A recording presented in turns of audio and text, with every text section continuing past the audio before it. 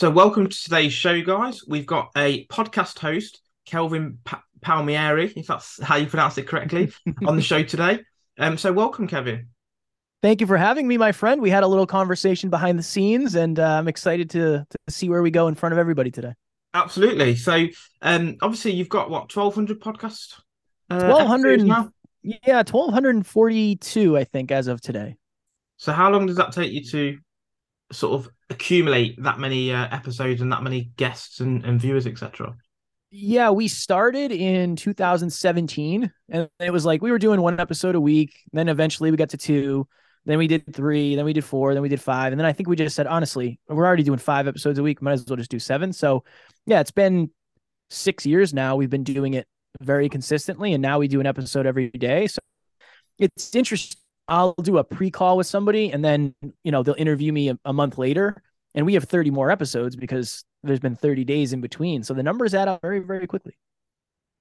So 6 years then you've managed to build from your first episode where you were getting guests and establishing maybe your podcast personality, shall we say, or maybe that's built throughout the time.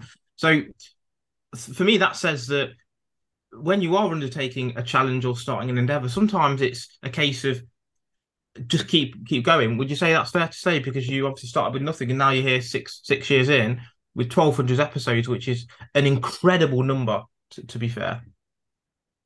I appreciate it. Yeah, I think a lot of us, when we start something, we assume it has to start a certain way, when in reality, you only start something to the level you have in that. And the only way to get better at something is to start it. And I think a lot of us are, and again, I'm guilty of this like anybody, we're afraid of messy action. But messy action is where all the progress is. You're not going to get good at something until you get in the arena. So I'm far better now than I was at the beginning. I will be far better a year from today, compared to where I am today. And it's just one of those interesting things where you got to be okay with looking back and saying, wow, I wasn't really good at this in the beginning. That's okay. That's a good thing, because the opposite of that is you looking back and saying, oh, 5 years ago, I was in much better shape. I was, whatever. I was much more successful. I was much more in love. Progress is going to happen. Contrast is going to happen. It's just whether or not it's in the direction we want it to happen. It's interesting you say that, isn't it? Because everyone wants to start and hit the ground running, don't they? They want to be a perfect storm, but in order to be the master at something, you have to sort of admit to yourself that you're going to look foolish at the start, and that, as you said, there has to be that room for improvement.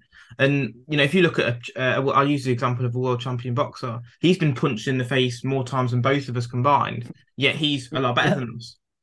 So it's a case of, yes, you develop skills as you go along, and yes, I can tell you're a bubbly guy, definitely an extrovert, and that helps, doesn't it, to have sort of natural skills. But there's also that room for development, isn't there? And as you said, you've sort of developed through your time on the podcast show. Do you feel that prior to your podcasting that you gained any skills from your previous life? If you want to talk about that and how you've maybe try to use those skills in your podcasting? Yeah, right before I started the podcast, I had a job where I spent a lot of time traveling, and I would literally stay up for 24 hours, like pretty often. Like once a week, I'd be up for at least 24 hours because I would work an 8-hour day. And depending on, so say I was working 3 to 11, I'd probably get up at 7 in the morning. I'd go to the gym. And by the time I finished my day and then drove 7 hours home, it was 6 or 7 in the morning. I might stay up and have breakfast and then go to bed. Sometimes I would just stay up. So for me, one of the things I developed in my quote unquote past lives was the ability to work really hard for long periods of time. And I think that's really, really, really served me. The other thing too is I used to drive a lot.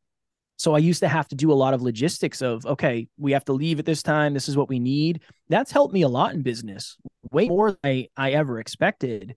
So yeah, I think those two attributes have come very handy when it comes to doing episodes a week and, getting up and going to the gym and working a very long day and jump from interview to interview. I'm somewhat comfortable in the chaos. I'm still out of my comfort zone very often, but I'm more comfortable in the chaos than I would be if I didn't have those experiences.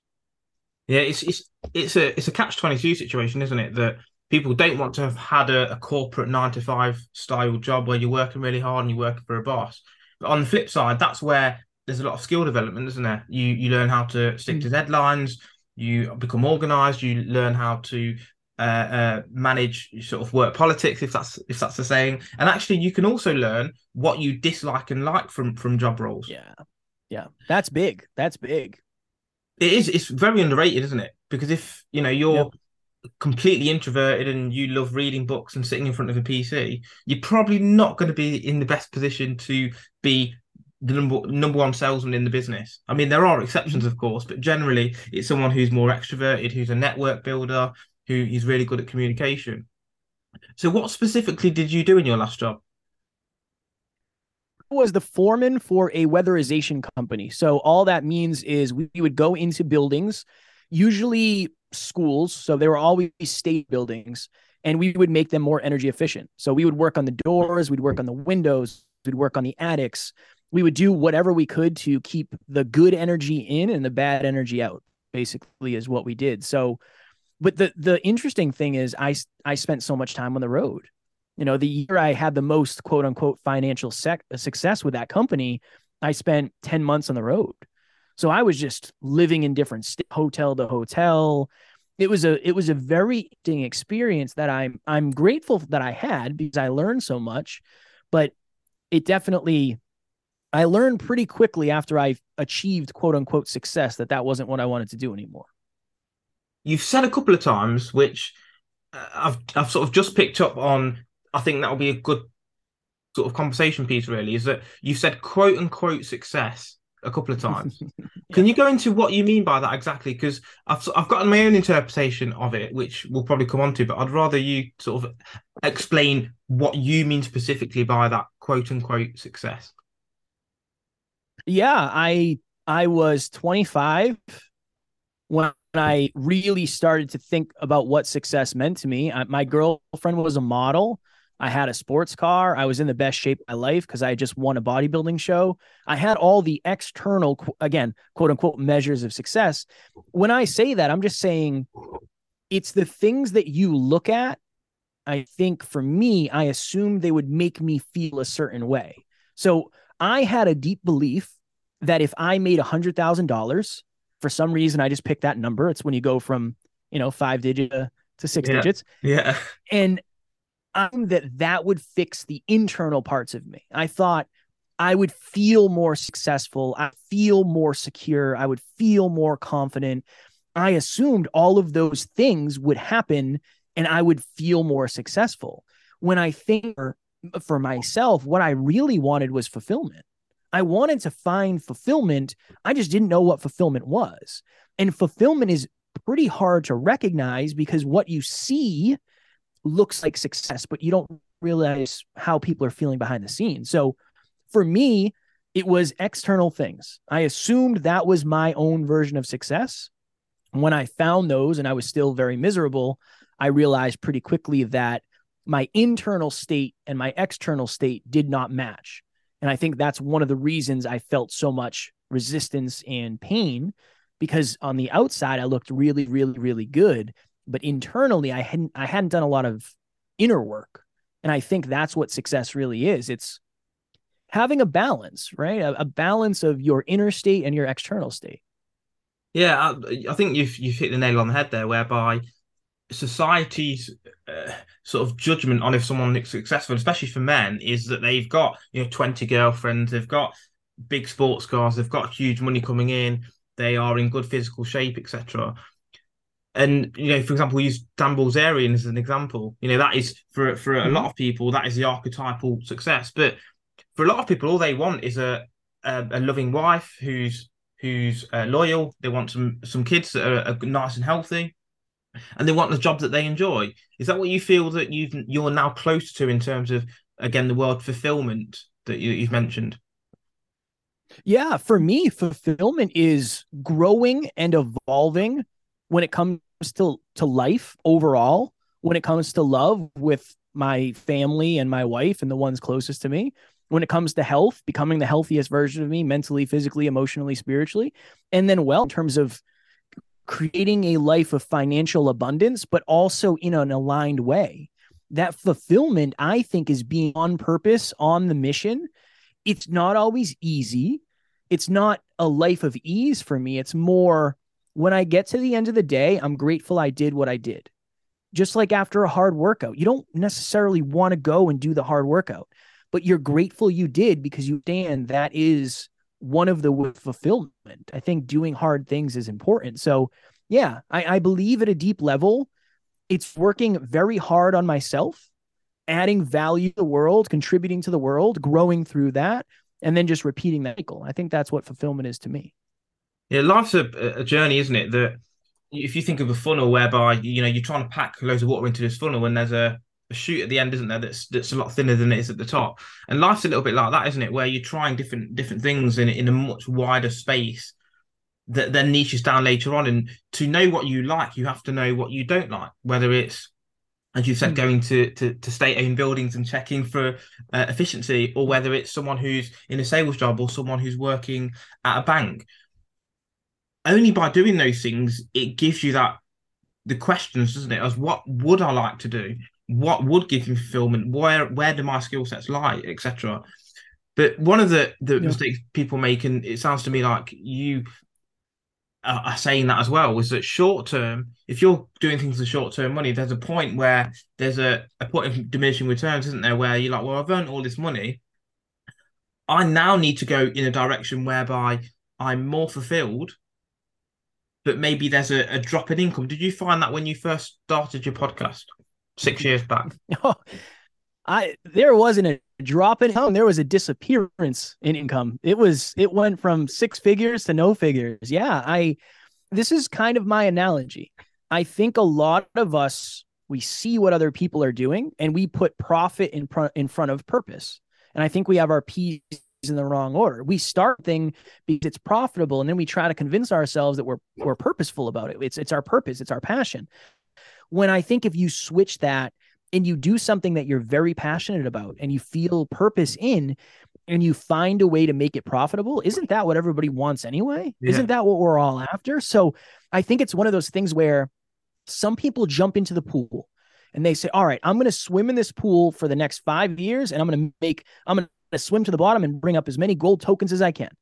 There's other people who jump in the pool and say, I want to do whatever it takes to stay in this pool. I'm going to learn how to make it profitable. And I think those are just two different lives. So yeah, I went from making $100,000 a year to didn't make any money in the podcast for the first 2.5. I lived off savings. I lived off credit cards, and that really was it in the beginning. So when I started this, I had no idea about money. I wasn't thinking about making money. I didn't think we'd ever be a multiple 6-figure business on our way to being 7. I never expected that. That's not why I started. But I had a moment early on when I was the brokest I had ever been, but I was also the most fulfilled I'd ever been. And there's a sign for me of, okay, maybe we're on to something. Yeah, it's like an analogy of sports people, isn't it? Whereby, Roger Federer, as an example, he was really passionate about tennis. He was also very good at it. So there's a nice crossover there. Yeah. And there's no short-term income. Everyone says, oh, I want to be a tennis player or a football player because I want to earn 500 grand a week, 100 grand a week, 200 grand a week. But they're not willing to go through that same story of, well, for 15 years, you're going to be broke. You're probably not going to be able to go to that many parties. You're going to be not going to be able to smoke. You're not going to be able to eat shit. You're going to have to put that dedication in. And as you said, you were all in, putting money on credit cards. You were all into this project because you had that purpose, the passion, and as you also said, the hard work that you got from the corporate job. How long did it take for you to realize? I know you said it was a few years before you monetized, etc. But how long did it take you to realize that there was a lot of traction, and there was a real upward trajectory in what you were doing from the podcast? Yeah, that's a great question. I don't know if I ever really contextualized that, as weird as that sounds, because even to this day, I still feel I'm very grateful for where we are, but I also feel like we are very behind in a lot of ways. So I think it was when we started getting consistent messages from people. They message us on social media and say, hey, I listened to the recent episode. here's what I'm going through. I'm in a relationship with somebody I'm not in love with. I don't know what to do. Like, what do you think I should do? And we would start having conversations with our listeners. So probably like a year and a half in, 2 years in, that's when it started to really seem real to me. I think we went from 1,000 downloads, I think, in the first year to, I think we had either 40,000 or 75,000 the second. And I was like, oh, okay, interesting. We just really exponentially grew. Like, there's got to be something to that. So from a data perspective, that's when it started to make sense. But for me, a lot more of it was like the relational aspect of people definitely care about what we're talking about. It's adding value to their lives and we're connecting with them. That's got to mean something in the long run. Because you've now got ambitions, haven't you? As you said, it's all about providing value. People think, well, I want to get a job with the highest paying income I can, but what value are you bringing to the table for that? Jim Rohn once said that frustration is trying to find an above average person, to find an above average job with above average pay without being an above average person. So they're trying to pull the cart before the horse. Sounds to me like you're looking to provide value first, which then, if you're providing value for something, money, and again, I know you didn't talk about money and that wasn't the focus. And that's the whole point, really, isn't it? That if we focus just on the value side, we don't need to worry about the monetary side because that happens automatically, isn't it? You've now got goals, as we talked about off air, to be the number one self-improvement podcast worldwide. How are you going to go about doing that? Not giving too many details away. Again, it's not, I don't have a hack. I don't have a sexy answer. We are going to do it for longer, more consistently than anybody else. And we're going to do the hard thing.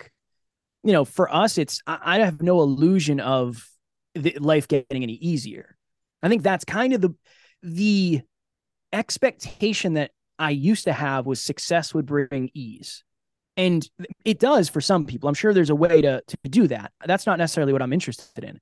I'm interested in adding more value. So to your point, I'm just going to keep trying to get better. I'm going to try to become as relatable as I can through my stories and my storytelling. And I'm just going to try to add more value than other people, where I think when you get to a certain level, it's really hard not to lose connection with your audience. The people out there who are getting 15 million downloads a month, that's a lot of demand on their time. Are they still doing the things that they did in the beginning? I know. So we're going to do 7 episodes a week, and we are going to work with our community, and we're going to add value, and we're going to be accessible, and we're going to get a little bit better for the rest of our lives. And there's a lot of behind the scenes stuff. Like, we have a lot of systems and stuff like that, but I won't rest until it happens. And if it doesn't happen, I'll still get way further than I would have if we didn't set that goal. So that really is what it's about. It's not, I don't expect a trophy that says, hey, you're the number one self-improvement podcast. Like, I don't expect that, but I just want to have the most impact we can have. And I believe that we can. I really do have that belief now. I love that in terms of goals and setting such a large goal that regardless of whether or not you meet that goal, you're still going to be exponentially closer to it than you would be otherwise. So it's really good that you're setting such a high standard for yourself. That means that, look, even if that doesn't happen, then at least you're very close or a lot better off than you would have been if you were to just have a goal of, well, we just want to get 5 listeners. I think it's good if you have a high level of self-belief.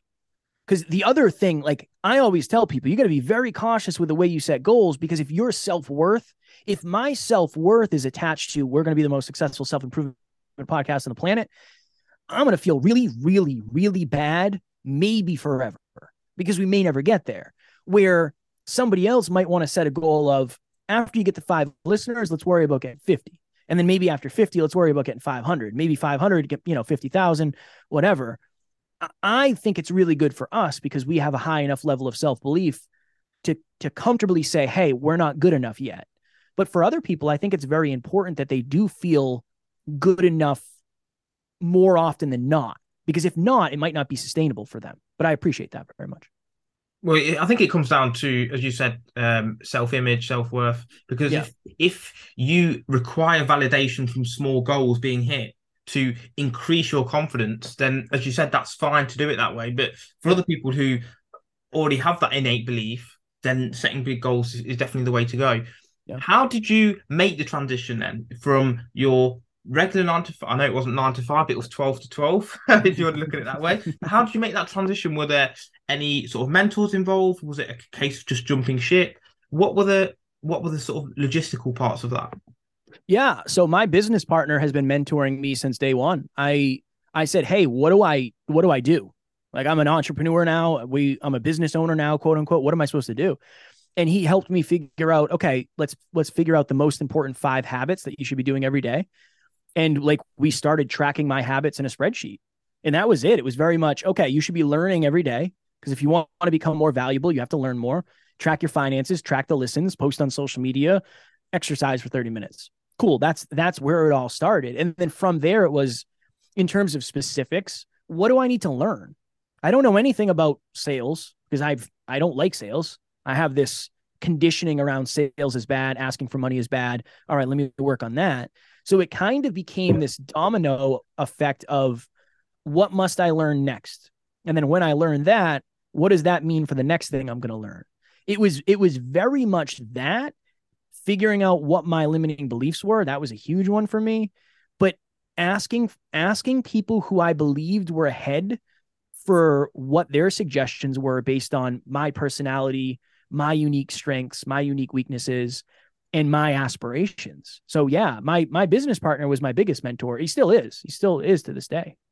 I love the tracking your daily habits, because I think that that's such a powerful tool. Because for a lot of people, they've been told that setting goals is the main thing, and if as long as you set goals, then excuse me, that's the most important thing. But what, as coaches, we talk about to clients is that it's not just setting the goal, is it? You have to break down that goal into tangible daily habits. Because if you want to run a marathon next year, you need to be running every day in order to get there. And then what does it look like after month 1, month 2, month 6, month 9, etc.? So it's good that you've actually used a spreadsheet as well to make it tangible. You're accountable to your own actions. Would you say that that's something that everyone should be doing in their own life, in line with what their goals and ambitions are? I think it's very beneficial. I know there's a lot of people, and again, myself included in the beginning, that it felt very constricting, right? Like, I think I'm up to 28 habits now. Again, that's 6 years. That's a long time of practicing and improving and trying to figure out what works. I like it because I know I'm making progress, and it gives me, you get a little dopamine hit every time you put that check mark in there, or that X, or that 1, whatever it is. It feels good. So I think it's beneficial because it creates some sort of structure. It creates extra accountability. And I think for many of us, it creates vision. I mean, if somebody could come to you and say, hey, if you just follow this system set out for you, you just check off these boxes every day. Obviously, you have to do it, and you'll be a millionaire in 10 years. Like, that's, I think a lot more people would say, you know what, let me give this a shot. At least it feels like it's reverse engineered on the level of success I want to have. So yeah, I think it would be really, really beneficial if you can get over that initial hump of, I don't want a to-do list. I don't want to live so concrete and structured. I completely understand. What I tell people is, the 26 things I have, I can do those in 3 hours. And if I wanted to, I would have the rest of the day off. Now, that's not what I'm doing, so I'm doing something different, but there's no reason you can't have 10 habits that you get done in 3 hours. I mean, that's definitely possible for all of us.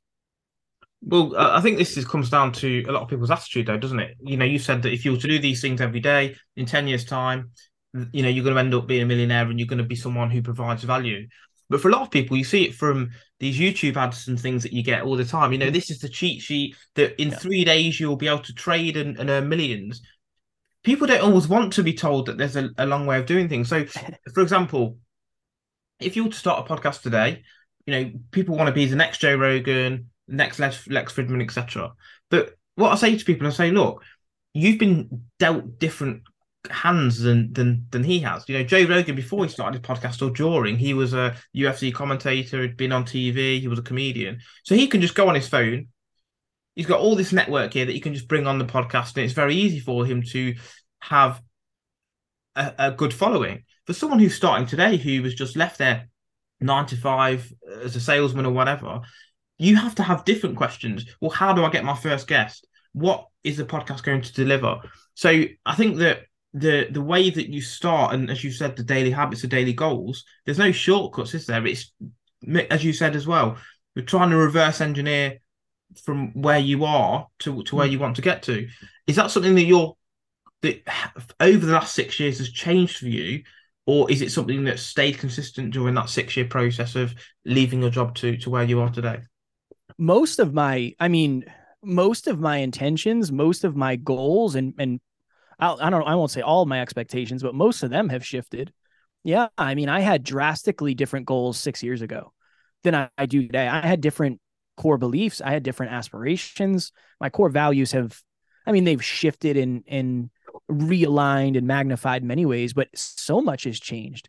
The interesting thing, and this is just my belief, if we could figure out, not intrinsically, but based on our competence, based on our body of work, based on the value we add, based on the time that we've been spending doing our thing, if we could figure out what level of success we actually deserve, I don't think we would fall for ads like that. Because my question is, what makes you, and I don't mean this in any negative way, what makes you feel like you deserve a Joe Rogan level podcast right now? I mean, you just don't. What makes you feel like you deserve to be a millionaire trader right now based on the fact that you've never done it before? Like, if it was that easy, everybody would do it. That level of, I feel like I deserve it because this person's telling me I do. That person's telling you that because they are benefiting from it. So I think in a deep way, nobody is accurate with their understanding of their own self-worth and what they deserve out of life. There's many people out there who settle for relationships that they deserve way more than 100%. But there's also other people that are setting expectations from their lives that they don't necessarily deserve yet in terms of being a millionaire, billionaire, whatever it is. Well, I'll tell you what, there's some of my biggest pet peeves, though. The sales funnel YouTube videos, the trading ones, the Amazon, the fulfilled by Amazon one, those three in particular are real bugbearers of mine, because I'm like, honestly, do you feel that doing half an hour's worth of work is going to generate you a lifetime's worth of experience, knowledge, expertise? Right. I mean, as you said, what makes you feel like you deserve to have that? It's a question of shortcut versus doing it the correct way. It's like this the story of the hare and the tortoise, isn't it? The metaphor where the hare's slowly plodding. The tortoise is slowly plodding along, and the hare is buzzing around. He has to stop, and the tortoise ends winning the race. Yeah. So, in terms of your podcast, obviously it's taken off and it's growing exponentially. You've had 1,200 guests. What are your favourite few podcasts out of those? And I'm not trying to put you in a corner and specify specific ones, but is there any that come to mind which you feel that have provided the most value? I would say so. We started doing guests in the beginning, and then we kind of weaned off that. So we probably have interviewed, I don't know, 200 or 300 people. So a lot of them were solos, but my favorite episode, I think the most valuable one for me, was episode 1000, because it was a milestone, and Alan and I just cried our eyes out for the entire episode pretty much, because it was like this very surreal moment. One of my other favorites, we interviewed, he was one of my favorite mixed martial artists back in the day. His name's Kenny Florian. He fought on the original Ultimate Fighter, and he was in the UFC, and he was a commentator and all that. I think value is contextual. I think it's based on what somebody is going through. I mean, we've interviewed experts in different fields, but I think it depends on what you're going through. So I would say the most valuable ones for me are usually the dream come true of like, wow, I never expected this. Going to California and interviewing somebody in their mansion. That's awesome. I never expected that. So the value for me has been far more experiential than I think it's been knowledge-based, because I'm always trying to ask questions that are going to help the listeners more than are going to help me. That's my job as a host. I want to facilitate value. So it depends on the person, really. To be fair, I do love that answer, actually, because it's about what value you need, isn't it? As individuals, we're maybe searching for something, or there's certain things that resonate with us that don't with someone else. So if 100 people walk into a room, we'll all notice different things. Some will notice the attractive lady in the corner. Others will notice the decoration. Others will notice the social side of things. Others will notice dress sense, etc., etc. So maybe for someone who watches that 1,000th episode, of 100 people who watch it, every person will maybe take something different from that. Is that what you're sort of alluding to, really? Yeah. Yeah. It's if we have a guest that's talking about relationships and you're single and you don't feel like you can resonate with that episode, it's just not going to be as valuable for you. It just won't be, because contextually, maybe you're not in that spot. So my thought with an episode like an emotional one, like 1,000, is some people who want to get to that level are going to say, wow, they did it. Maybe I can too.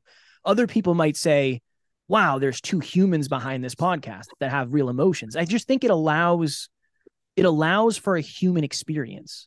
And I think, there's a couple thoughts, right?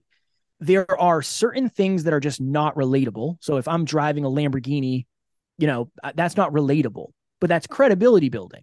There's also the human experience of me getting somewhere way beyond what I ever thought, and the relatability that might bring to other people. So I think oftentimes it's either we look up to something that we do not feel is accessible to us, that influences us, or we find something that everybody's experienced and we say, wow, I want to experience that in this new way. So I think that's why an episode that's built on emotion and just realness is just contextually more valuable. Yeah, so for some people it's relatable, for others it's inspiring. No, that makes sense, because I think for a lot of people to make change in their life, they either need to be inspired by something or desperate. So inspiration and desperation is what drives action. Yeah. So coming to that, to start this podcast, what gave you the inspiration to do that? Because we talked about obviously you leaving and you had a mentor, etc. But what actually gave you that? What was the inspiration behind? Do you know what? This is the avenue for me to go. Was it something intrinsic, as you said, an instinct to do it, or was it more logical in terms of your thought process, Kevin? In retrospect, I think I've always been somebody who was trying to become more aware. So the name of the podcast to begin with was Hyperconscious, acutely aware. I want to know why everything is the way it is.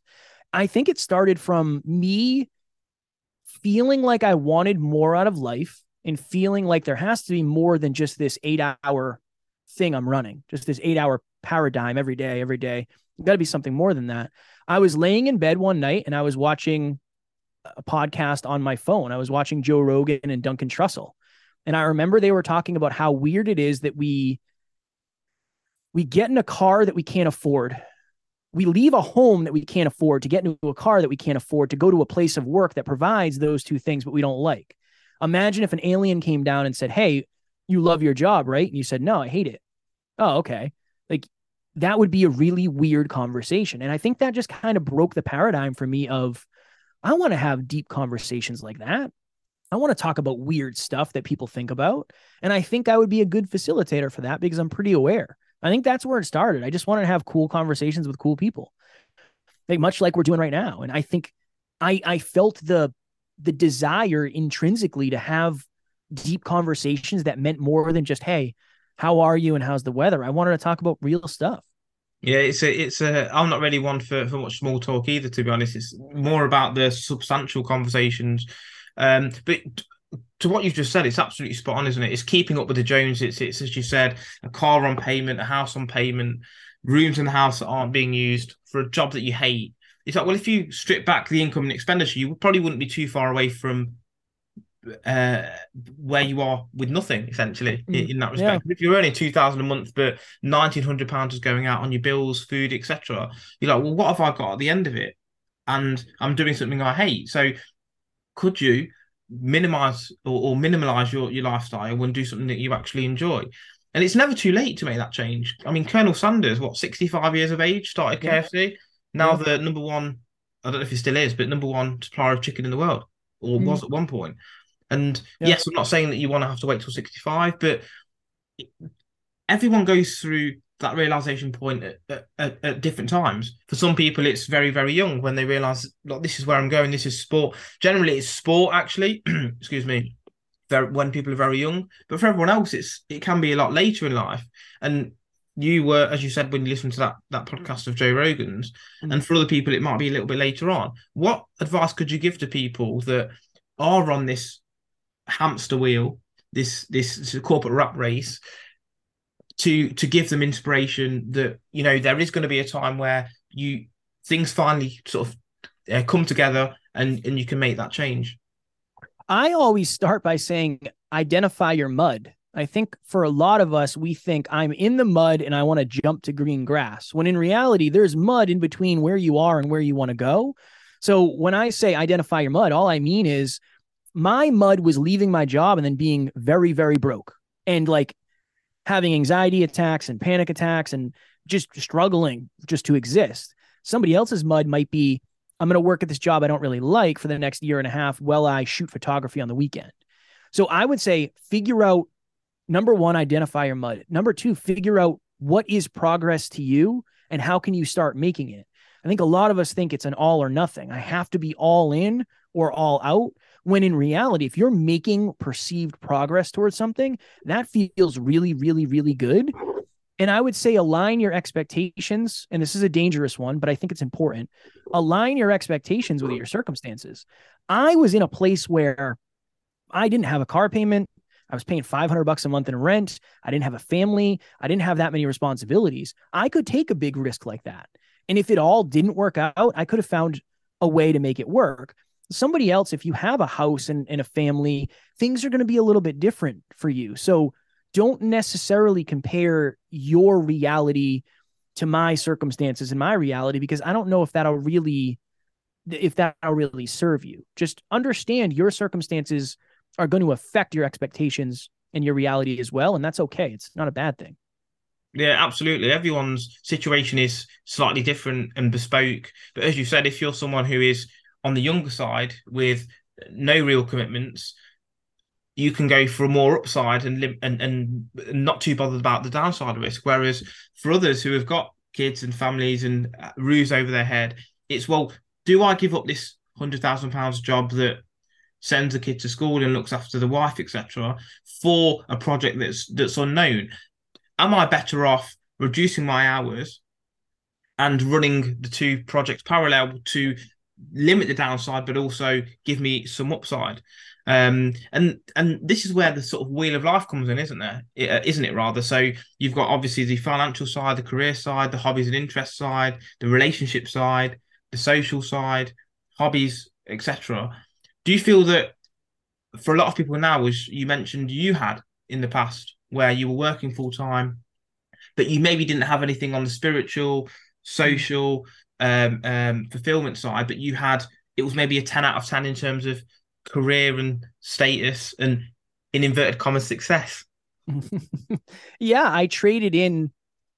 So if you think of what you value as a human being, right? It might be family, it might be time in nature, it might be movement and freedom, whatever it may be, whatever motivates you, whatever human needs you have as a human being, you got to figure out, what are you trading for potential other things? So if you think of health, wealth, and love, what am I trading from health to get wealth?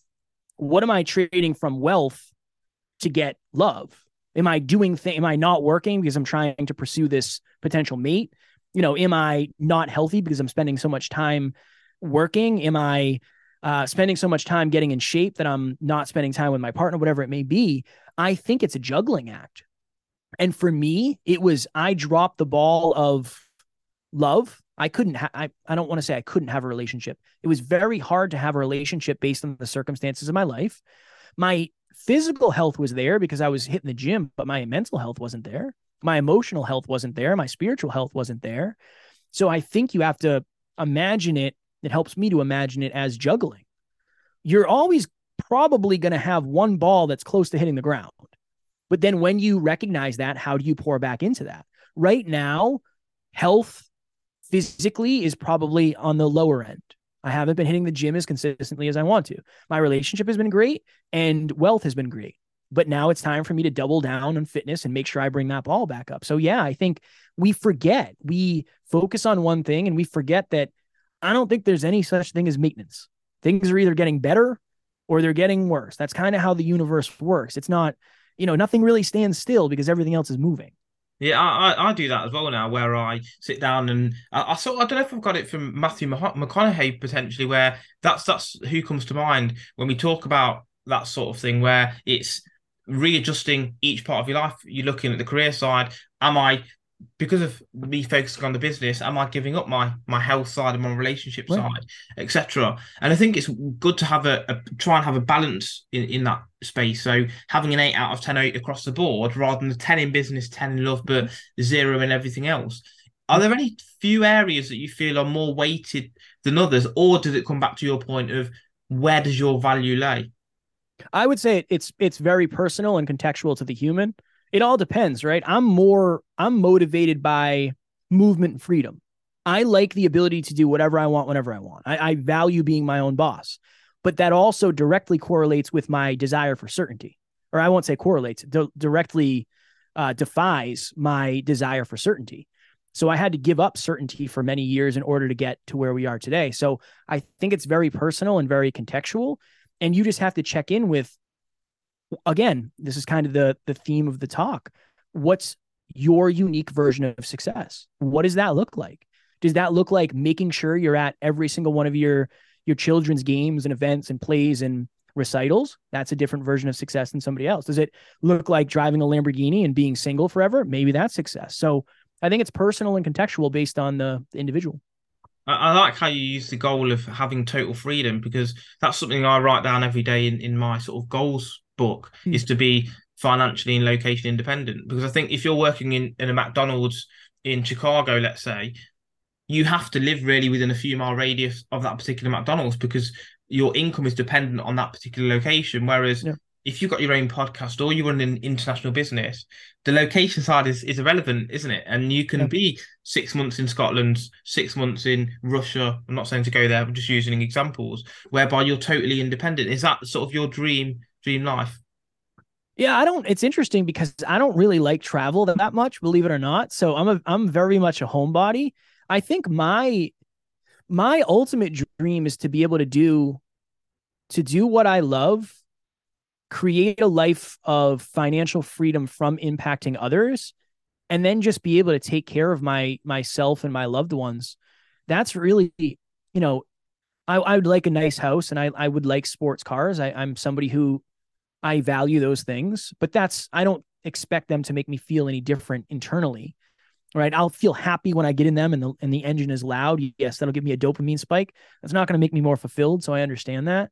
For me, I just want to do what I love every day, spend every night with those I love, and then get up the next morning and do it again. And then at least have the opportunity and the privilege really to say, you know what? I don't feel like doing that today. I'm not going to do that. I'm going to take the whole day off and I'm going to go spend time with insert person here at this place and do whatever I want. I like that option. I mean, it's as you said, getting up in the morning and being excited to go again. I think Monday mornings are the number one time where people get heart attacks because it's getting up and their body goes into stress mode because I've got to go into the office. Not that that's as much of an issue anymore since COVID, etc. But it definitely is still an issue. Do you feel that now you are running your own ship, that you're in a much better place, both physically and mentally, in terms of health?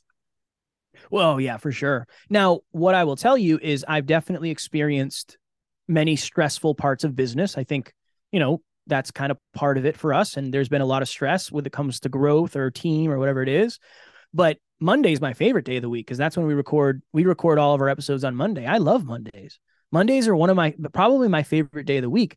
I remember what it was like to get to a job site at 7:01 and look at the clock and count down till 3. I remember. And I try to keep that close to me when I have these long days. Do not forget how bad you wanted it. You wanted this more than anything else. Do not complain about the potential negatives that come with the amazing positives you have. So the fact that I can say, you know what, I haven't been hitting the gym as much as I should. Let me change my schedule accordingly.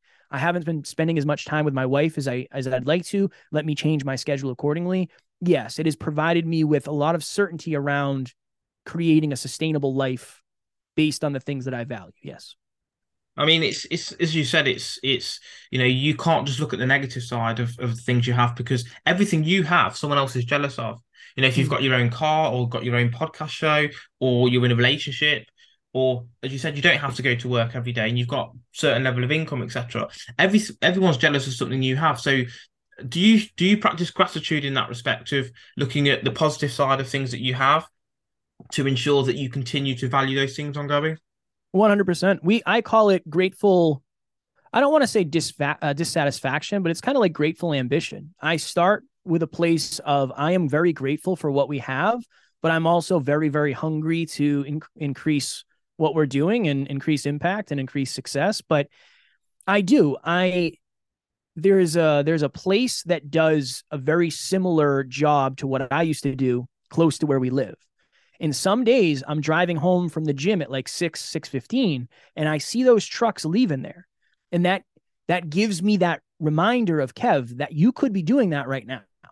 And you could be driving 6 hours to another state to work. Don't forget how good you have it. So yeah, I try to look for reminders of the old life and the contrast between what I'm doing today and then, and try to focus on that gratitude. At the end of the day, I am very blessed that I get to do what I do. But if I lose sight of how blessed I am, it can seem like just a regular job if you lose sight of that. So on that vein, then, if there's one area of your life today, obviously, you're still grateful for everything you have got. If there's one part of your life that you would like to improve on, what would that be and why?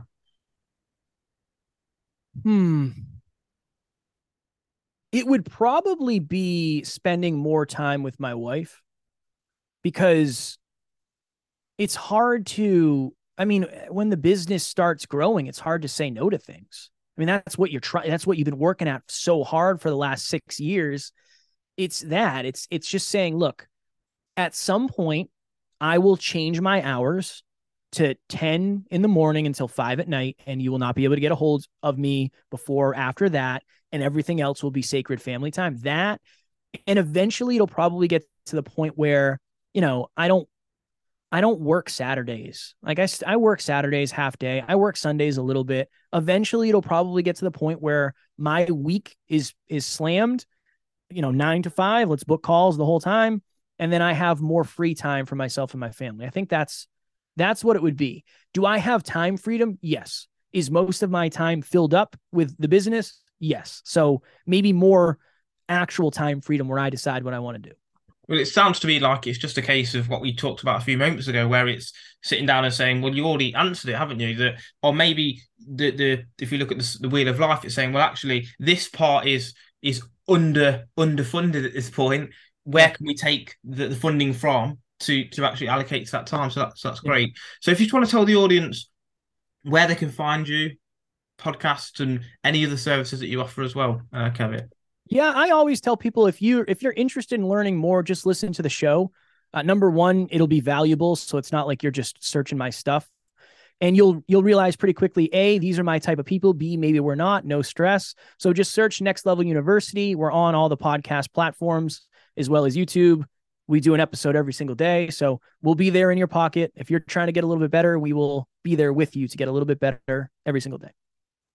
Thank you very much for coming on the show, Kevin. I'll put all of those notes in obviously the notes with the podcast so they can reach out. And again, thanks again for being a valued guest. My pleasure. I appreciate you, my friend. Thank you, Kevin.